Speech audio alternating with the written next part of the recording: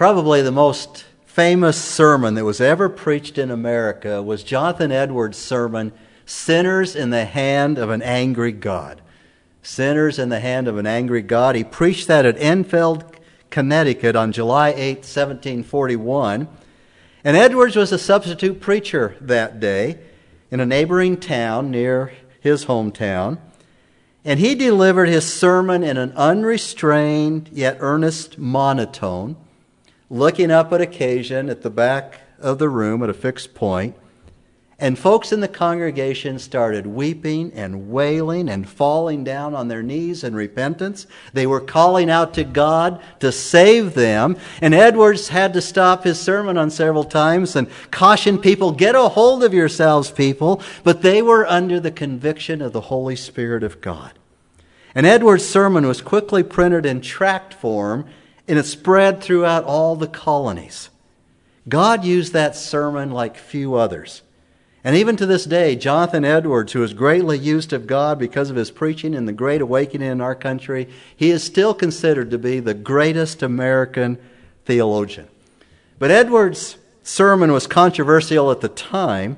It's still controversial today, because to say that the concept of God's wrath, God's anger, is out of sync with our modern world, and that just states the obvious. Pastor Stephen Cole put it this way: even many who claim to be evangelicals object to and minimize any mention of God's wrath. They may say that they believe it because it's in the Bible, but they're embarrassed by it. He says, I've even heard of professing Christians who say, I believe in God of love, not a God of wrath.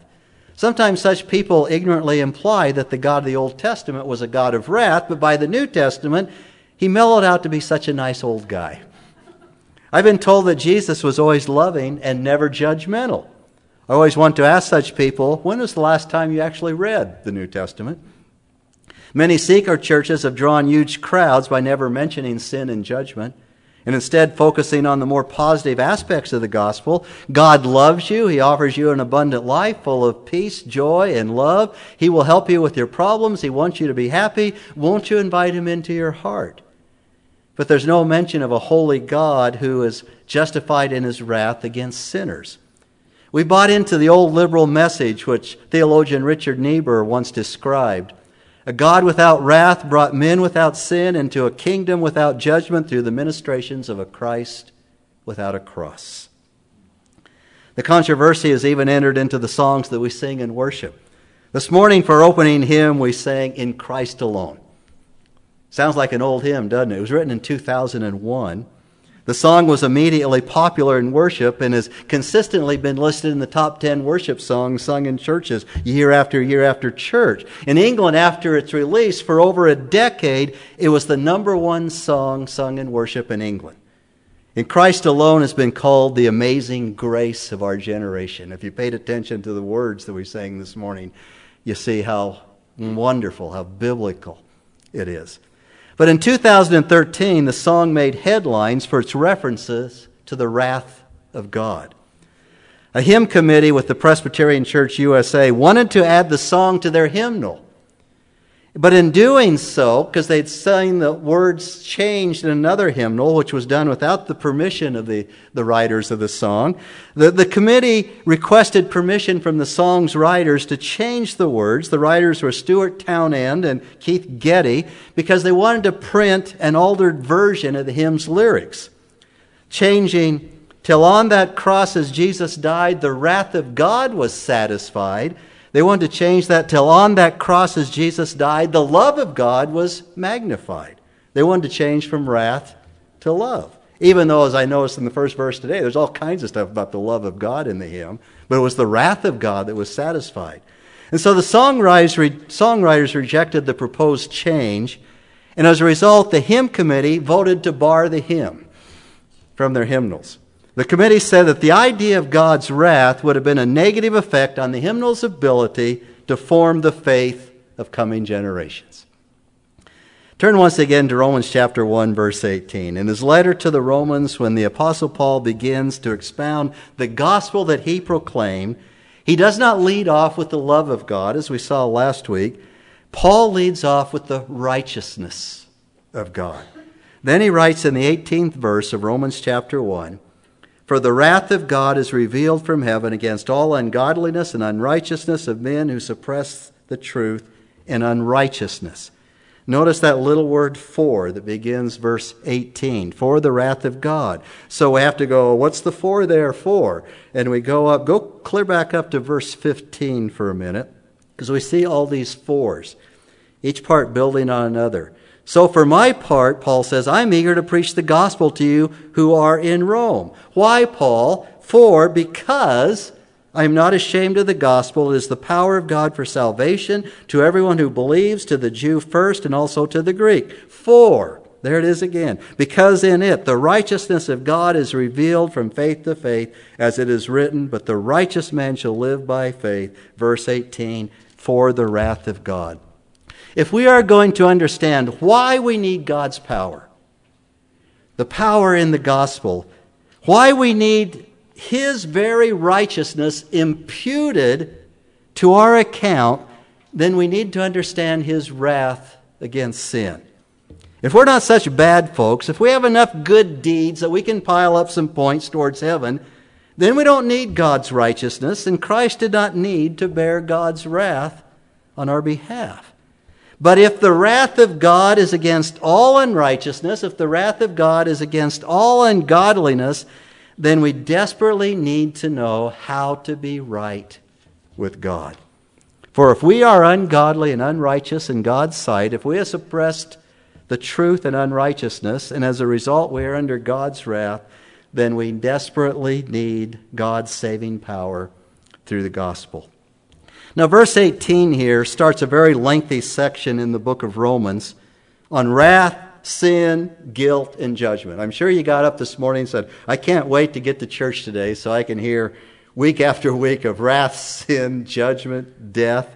And beginning here with verse 18, where we read this morning, until the end of the first chapter, to verse 32, Paul gives a general indictment that everyone is guilty, although the sins that he mentions in this portion may be more prevalent among the Gentiles.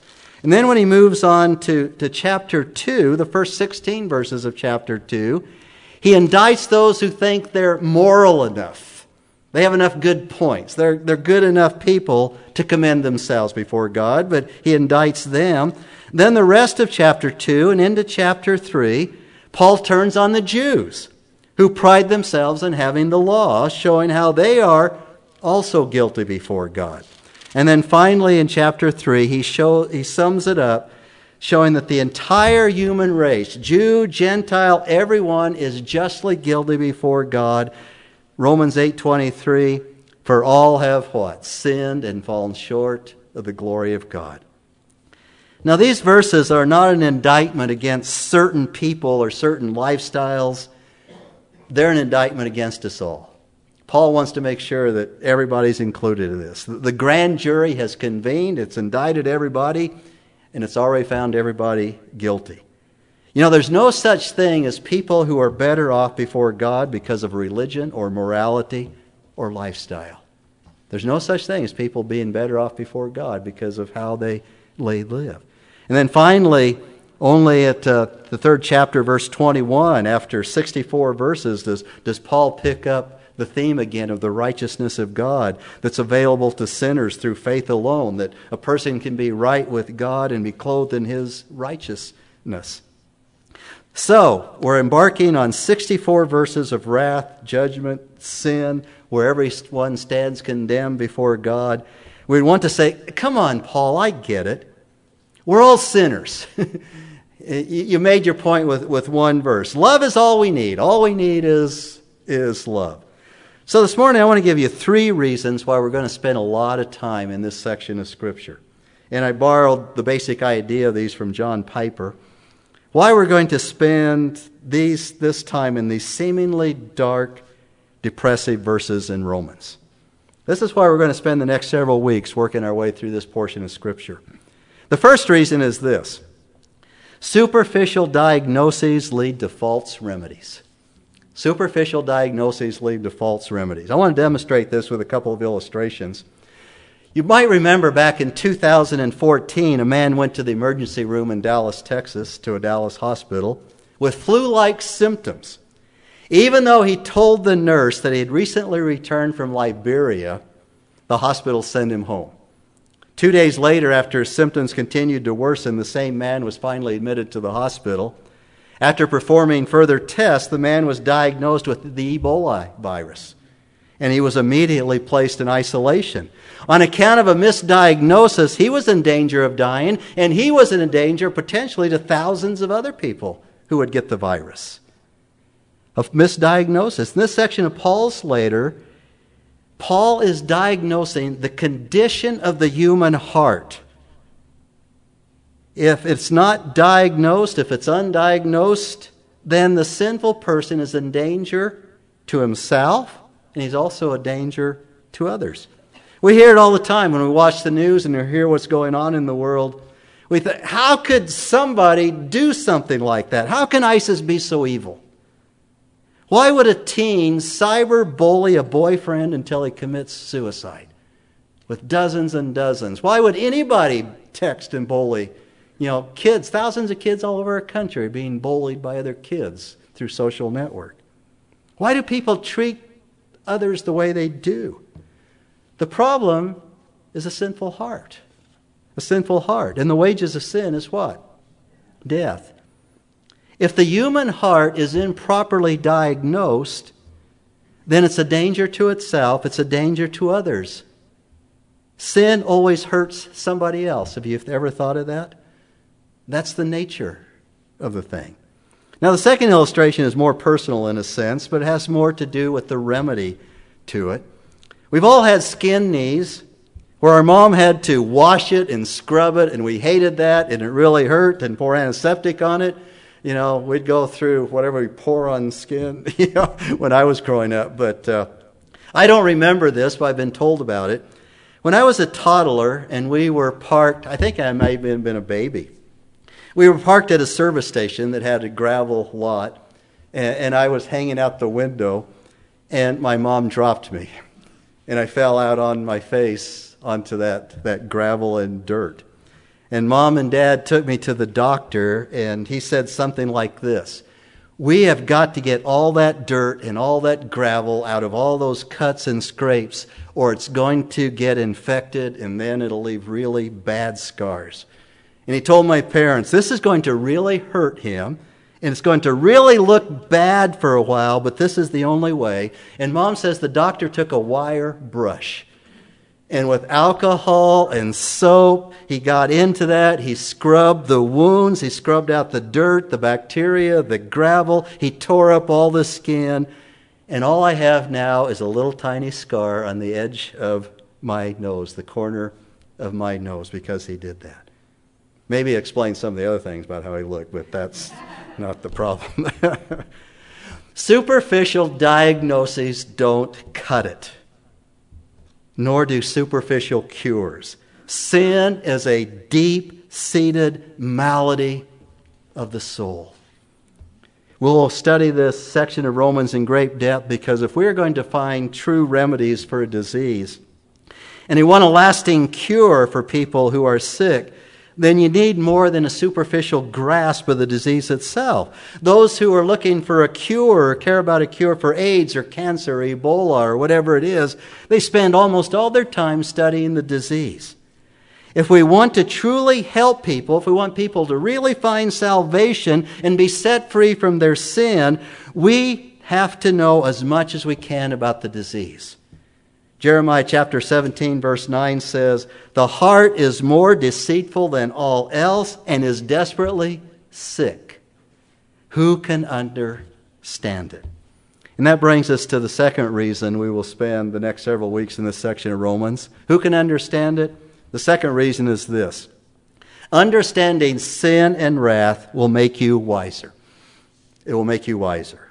When you need healing, whether it's physical, emotional, spiritual, psychological healing and wholeness, you want to go to people who have a deep and keen insight into your problem.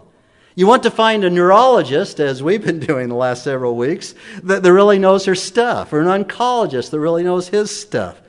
These are the people who can help you. These are the people who truly understand and can give you insight and remedies to help you. The same is true of spiritual healings and the maladies of the soul caused by sin. A profound understanding of sin and wrath will make you a far wiser person about human nature, your own nature and the nature of others. I was going to bring it out and I forgot this morning. The thickest book I have on my shelf is a book on sin. It's just called Sin, 3 letters, and it's that thick, just on sin. If you are wiser about the nature of the human soul, you'll be able to fight your own sin more successfully, and you'll be able to bless others more deeply with your insight and counsel. Pastor John Piper likes to call these kind of people sages. I like that word. That's an Old Testament word that refers to people who become wise. Wise men and women. Of course, the prophet Daniel was one of those sages in Babylon, one of the wise men, the sages. He says sages are people who are discerning, they're penetrating.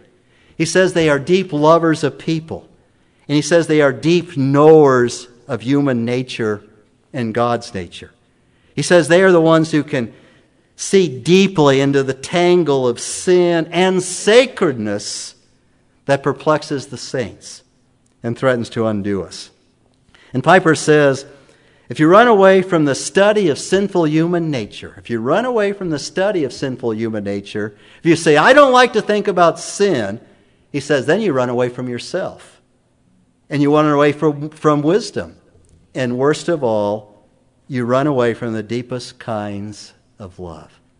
The love of God and the love of others. Then one more reason to study what Paul says about wrath, sin, guilt, and judgment is that knowing the nature of sin and wrath will cause you to cherish the gospel. Amazing grace, how sweet the sound that saved a wretch like me. I remember in the 70s when Amazing Grace hit the top 10 charts for about the second time in the 70s. It was number 1.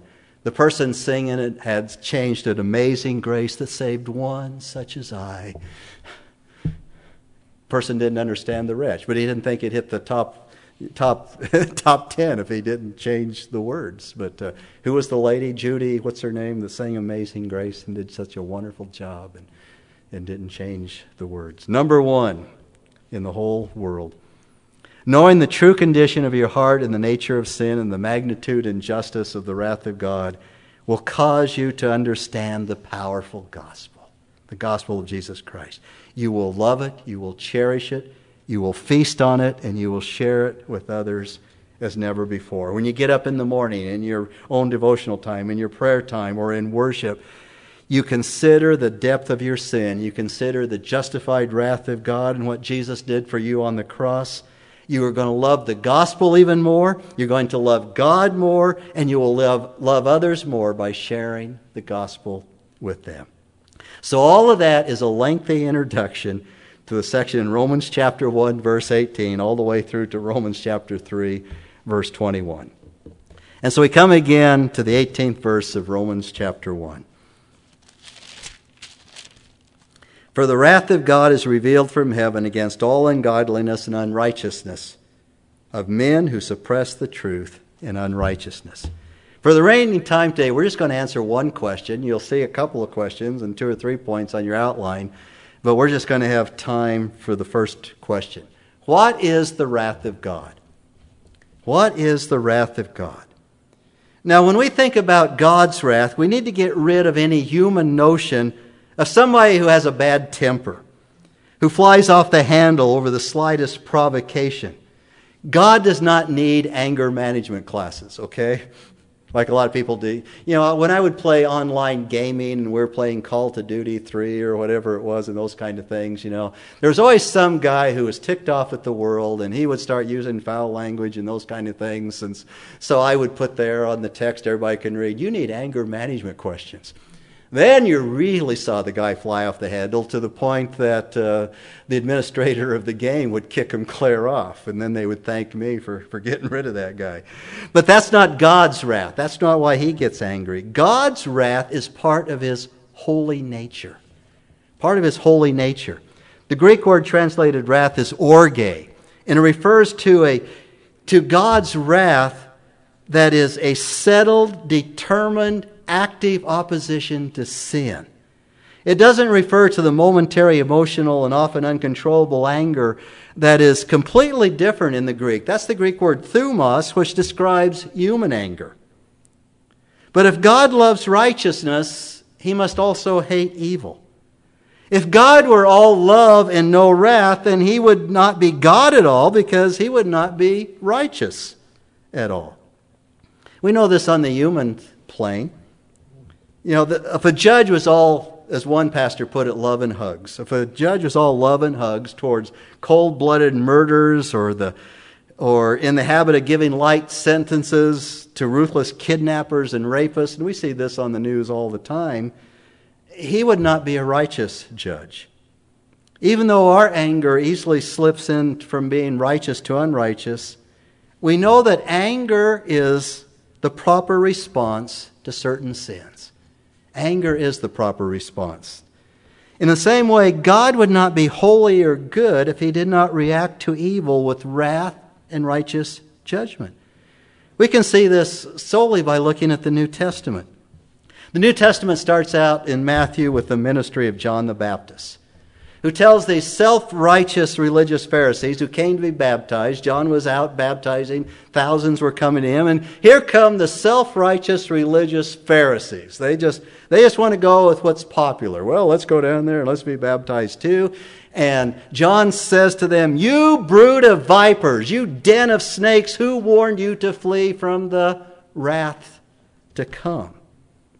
And then in Matthew chapter 23, verse 33, after pronouncing a series of woes on the Pharisees, Jesus also thunders, "You serpents, you brood of vipers, how will you escape the sentence of hell?" Then God's wrath seems to be intensified against the Pharisees in Matthew 23, verse 15. Not only were they deserving of hell and God's wrath, but they were leading others into destruction. Jesus said, "Woe to you, scribes and Pharisees, hypocrites, because you travel around on sea and land to make one proselyte, and when he becomes one, you make him twice the son of hell as yourselves." Read that. The New Testament over and over again gives stern warning to those who lead people astray. In Ephesians chapter 2, verse 3, Paul says that we all, before we came to Christ, Jews and Gentiles, we were children of wrath. Children of wrath. A Jewish way of saying that we were characterized by being under God's wrath. In Ephesians 5:6, he uses the same Jewish expression to say, the wrath of God comes on the sons of disobedience. In 1 Thessalonians 1:10, Paul says that Jesus rescues us from the wrath to come. Now in Romans chapter 1, verse 18, let me back up a little bit. I turned 2 pages at the same time. A couple more before we get to Romans. In 2 Thessalonians chapter 1, verses 8 and 9, Paul writes that God will deal out retribution to those who do not know God, and to those who do not obey the gospel of our Lord Jesus Christ. These will pay the penalty of eternal destruction. And then the entire book of Revelation shows the many forms of wrath that will be poured out on sinners, both before and after Jesus returns. J.I. Packer wrote in his classic book, Knowing God, where he has an entire chapter devoted to the wrath of God. And he wrote, "One of the most striking things about the Bible is the vigor with which both testaments emphasize the reality and terror of God's wrath." And A.W. Pink, in his book, The Attributes of God, where he has the wrath of God as an attribute, a whole chapter on that, he says, "A study of the concordance will show that there are more references in Scripture to the anger, fury, and wrath of God than there are to his love and tenderness." Now, Romans chapter 1, verse 18 acknowledges there's a future day at the coming of the final judgment, a future day of wrath. But here he's calling attention to the present revelation of God's wrath. The verb means is being revealed. For the wrath of God is now in the present tense being revealed. What does this mean? If we look around, we can see God's wrath in all the effects of sin and the fall, both on creation, on human misery and suffering. We see floods, fires, earthquakes, hurricanes, tsunamis, famine, and disease. We go, why are these happening? They cause untold suffering and death. It is because of the wrath of God against sin. There are more direct links between sin and judgment, such as sexually transmitted disease, the harmful effects of drugs and alcohol abuse. We see the terrible effects of drunkenness and drug abuse in our home, on our highways, society at large. We see the devastating effects of war and terrorism. In Baltimore this weekend, they've called for a 72-hour ceasefire. Don't kill anybody for 72 hours. I would not want to be in Baltimore on the 73rd hour. Is this really going to work? The list could go on and on. Also, a glance through past history, both in the Bible and outside of it, shows the ongoing wrath of God. He destroyed the whole world through the flood. He poured out fire and brimstone on Sodom and Gomorrah. He punished both Israel and Judah, allowing invading armies to kill many and send others into captivity. But the greatest example of God pouring out his wrath was when his own son died on the cross, bearing our sins, so that he cried in agony, my God, why hast thou forsaken me? Jesus' terrible death shows that God cannot brush sin aside. His righteous judgment must be satisfied. That's why we sing, till on the cross as Jesus died, the wrath of God was satisfied. Woe to all who have not repented of their sins and trusted in Christ. Before that day, God will judge the world. God reveals himself through his wrath. Don't miss it. As I thought about this, I thought of one more reason, a good reason, why we need to study these verses and understand God's wrath, the present revelation of his wrath. And this is why we won't get to the last few points on the outline. We'll pick up ungodliness and unrighteousness at another time, the next time. Because what I want to say here is very prevalent and necessary for us today. The wrath of God is already being revealed from heaven. That's what Romans chapter 1, verse 18 says. And one of the ways that God reveals his wrath is by giving people over to what can be called the wrath of abandonment. The wrath of abandonment. 3 times at the end of the first chapter of Romans, Paul says God gave them over. Look at verse 24. Therefore God gave them over to the lust of their hearts to impurity. Verse 26. For this reason God gave them over to degrading passions. Verse 28. And just as they did not see fit to acknowledge God any longer, God gave them over to a depraved mind, to do those things which are not proper, being filled with all unrighteousness, wickedness, greed, evil, full of envy, murder, strife, deceit, malice. They are gossips, slanderers, haters of God, insolent, arrogant, boastful, inventors of evil, disobedient to parents, without understanding, untrustworthy, unloving, unmerciful. And although they know the ordinance of God, that those who practice such things are worthy of death, they not only do the same, but also give hearty approval to those who practice them. This is the wrath of abandonment. It is that wrath exhibited by God where he turns his back on society. To the sons of Israel, God said in Judges chapter 10, "You have forsaken me and served other gods, therefore I will deliver you no more. Go and cry out to the gods which you have chosen. Let them deliver you in the time of your distress." God is saying, I'm done with you. I'm done with you. Turn over to the book of Proverbs. Proverbs chapter 1, verse 24. The 24th, or the first chapter of Proverbs, beginning at the 24th verse. Here we see this sentiment given. Verse 24 of Proverbs chapter 1. Because I called and you refused, I stretched out my hand and no one paid attention. And you neglected all my counsel and did not want my reproof. I will also laugh at your calamity. I will mock when your dread comes. When your dread comes like a scorn and your calamity comes like a whirlwind, when distress and anguish come upon you, then they will call upon me, but I will not answer. They will seek me diligently, but they will not find me, because they hated knowledge and did not choose the fear of the Lord.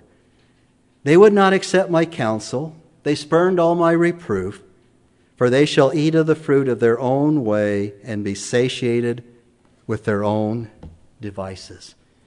In Hosea chapter 4, verse 17, it's recorded that God said, Ephraim is joined unto idols, let him alone. There comes a time when God abandons men. God comes to a point where he lets a people go, lets them suffer the consequences of their own sinful choices. They will not accept his counsel. They spurn his reproof. And so the proverb says they eat of the fruit of their own choices, and they have to be satisfied with the devices they have chosen. Of the Pharisees, Jesus said one time, let them alone. They are blind leaders of the blind. The most terrifying words coming from God, let them alone. C.S. Lewis wrote in his book, The Problem of Pain, the lost enjoy forever the horrible freedom they have demanded and are therefore self-enslaved. God will abandon sinners to their own choices and the consequences of these choices. And what is the abandoning act on God's part? It's the removal of his restraining grace.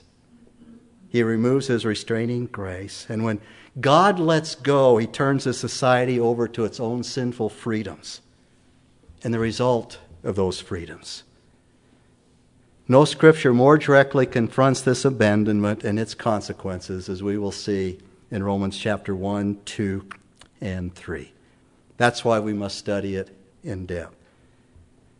But here's the most graphic and most comprehensive discussion of what it means to be abandoned by God, and it's the best passage I know of to explain the moral chaos, the confusion, the violence, the human suffering that we experience in our own nation at this time. God's wrath is already at work in our culture and in our society. We're not waiting for it in America. We're experiencing it. Shall we pray?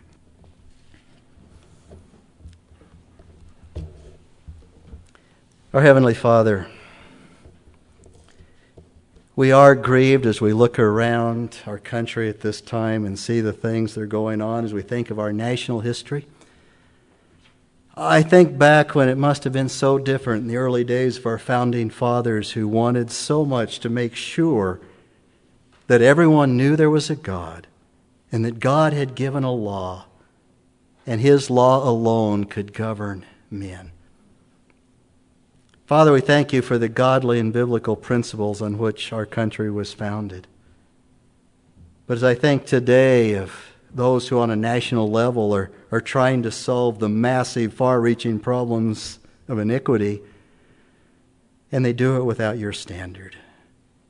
And in reality, they are given over to the curse of their own sin, and more sin, unrestrained, which is running rampant all over our country.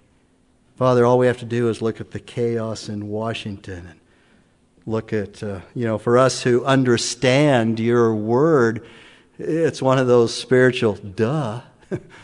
Don't you guys get it?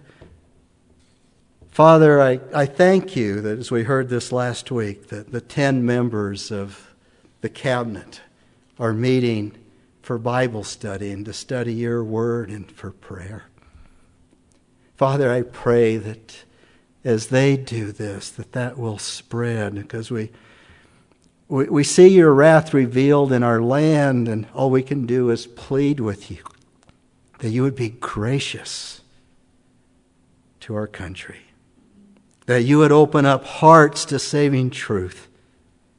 That you would save our leaders. You would save them from their sins and bring them to the foot of the cross that they might bow the knee to Jesus Christ. And that the Word of God would again become the authority in this land as it reflects the Word of you, our Creator. Father, I think of what you said to society before the flood. My spirit will not always strive with men. And I pray that you would turn the hearts of the people of our country toward you. And may we all in this place this morning, as we look to you, the Creator, the Lawgiver, the Redeemer, who in Christ has purchased our lives for time and eternity. And we ask this only that you may be glorified in your Son's name. Amen.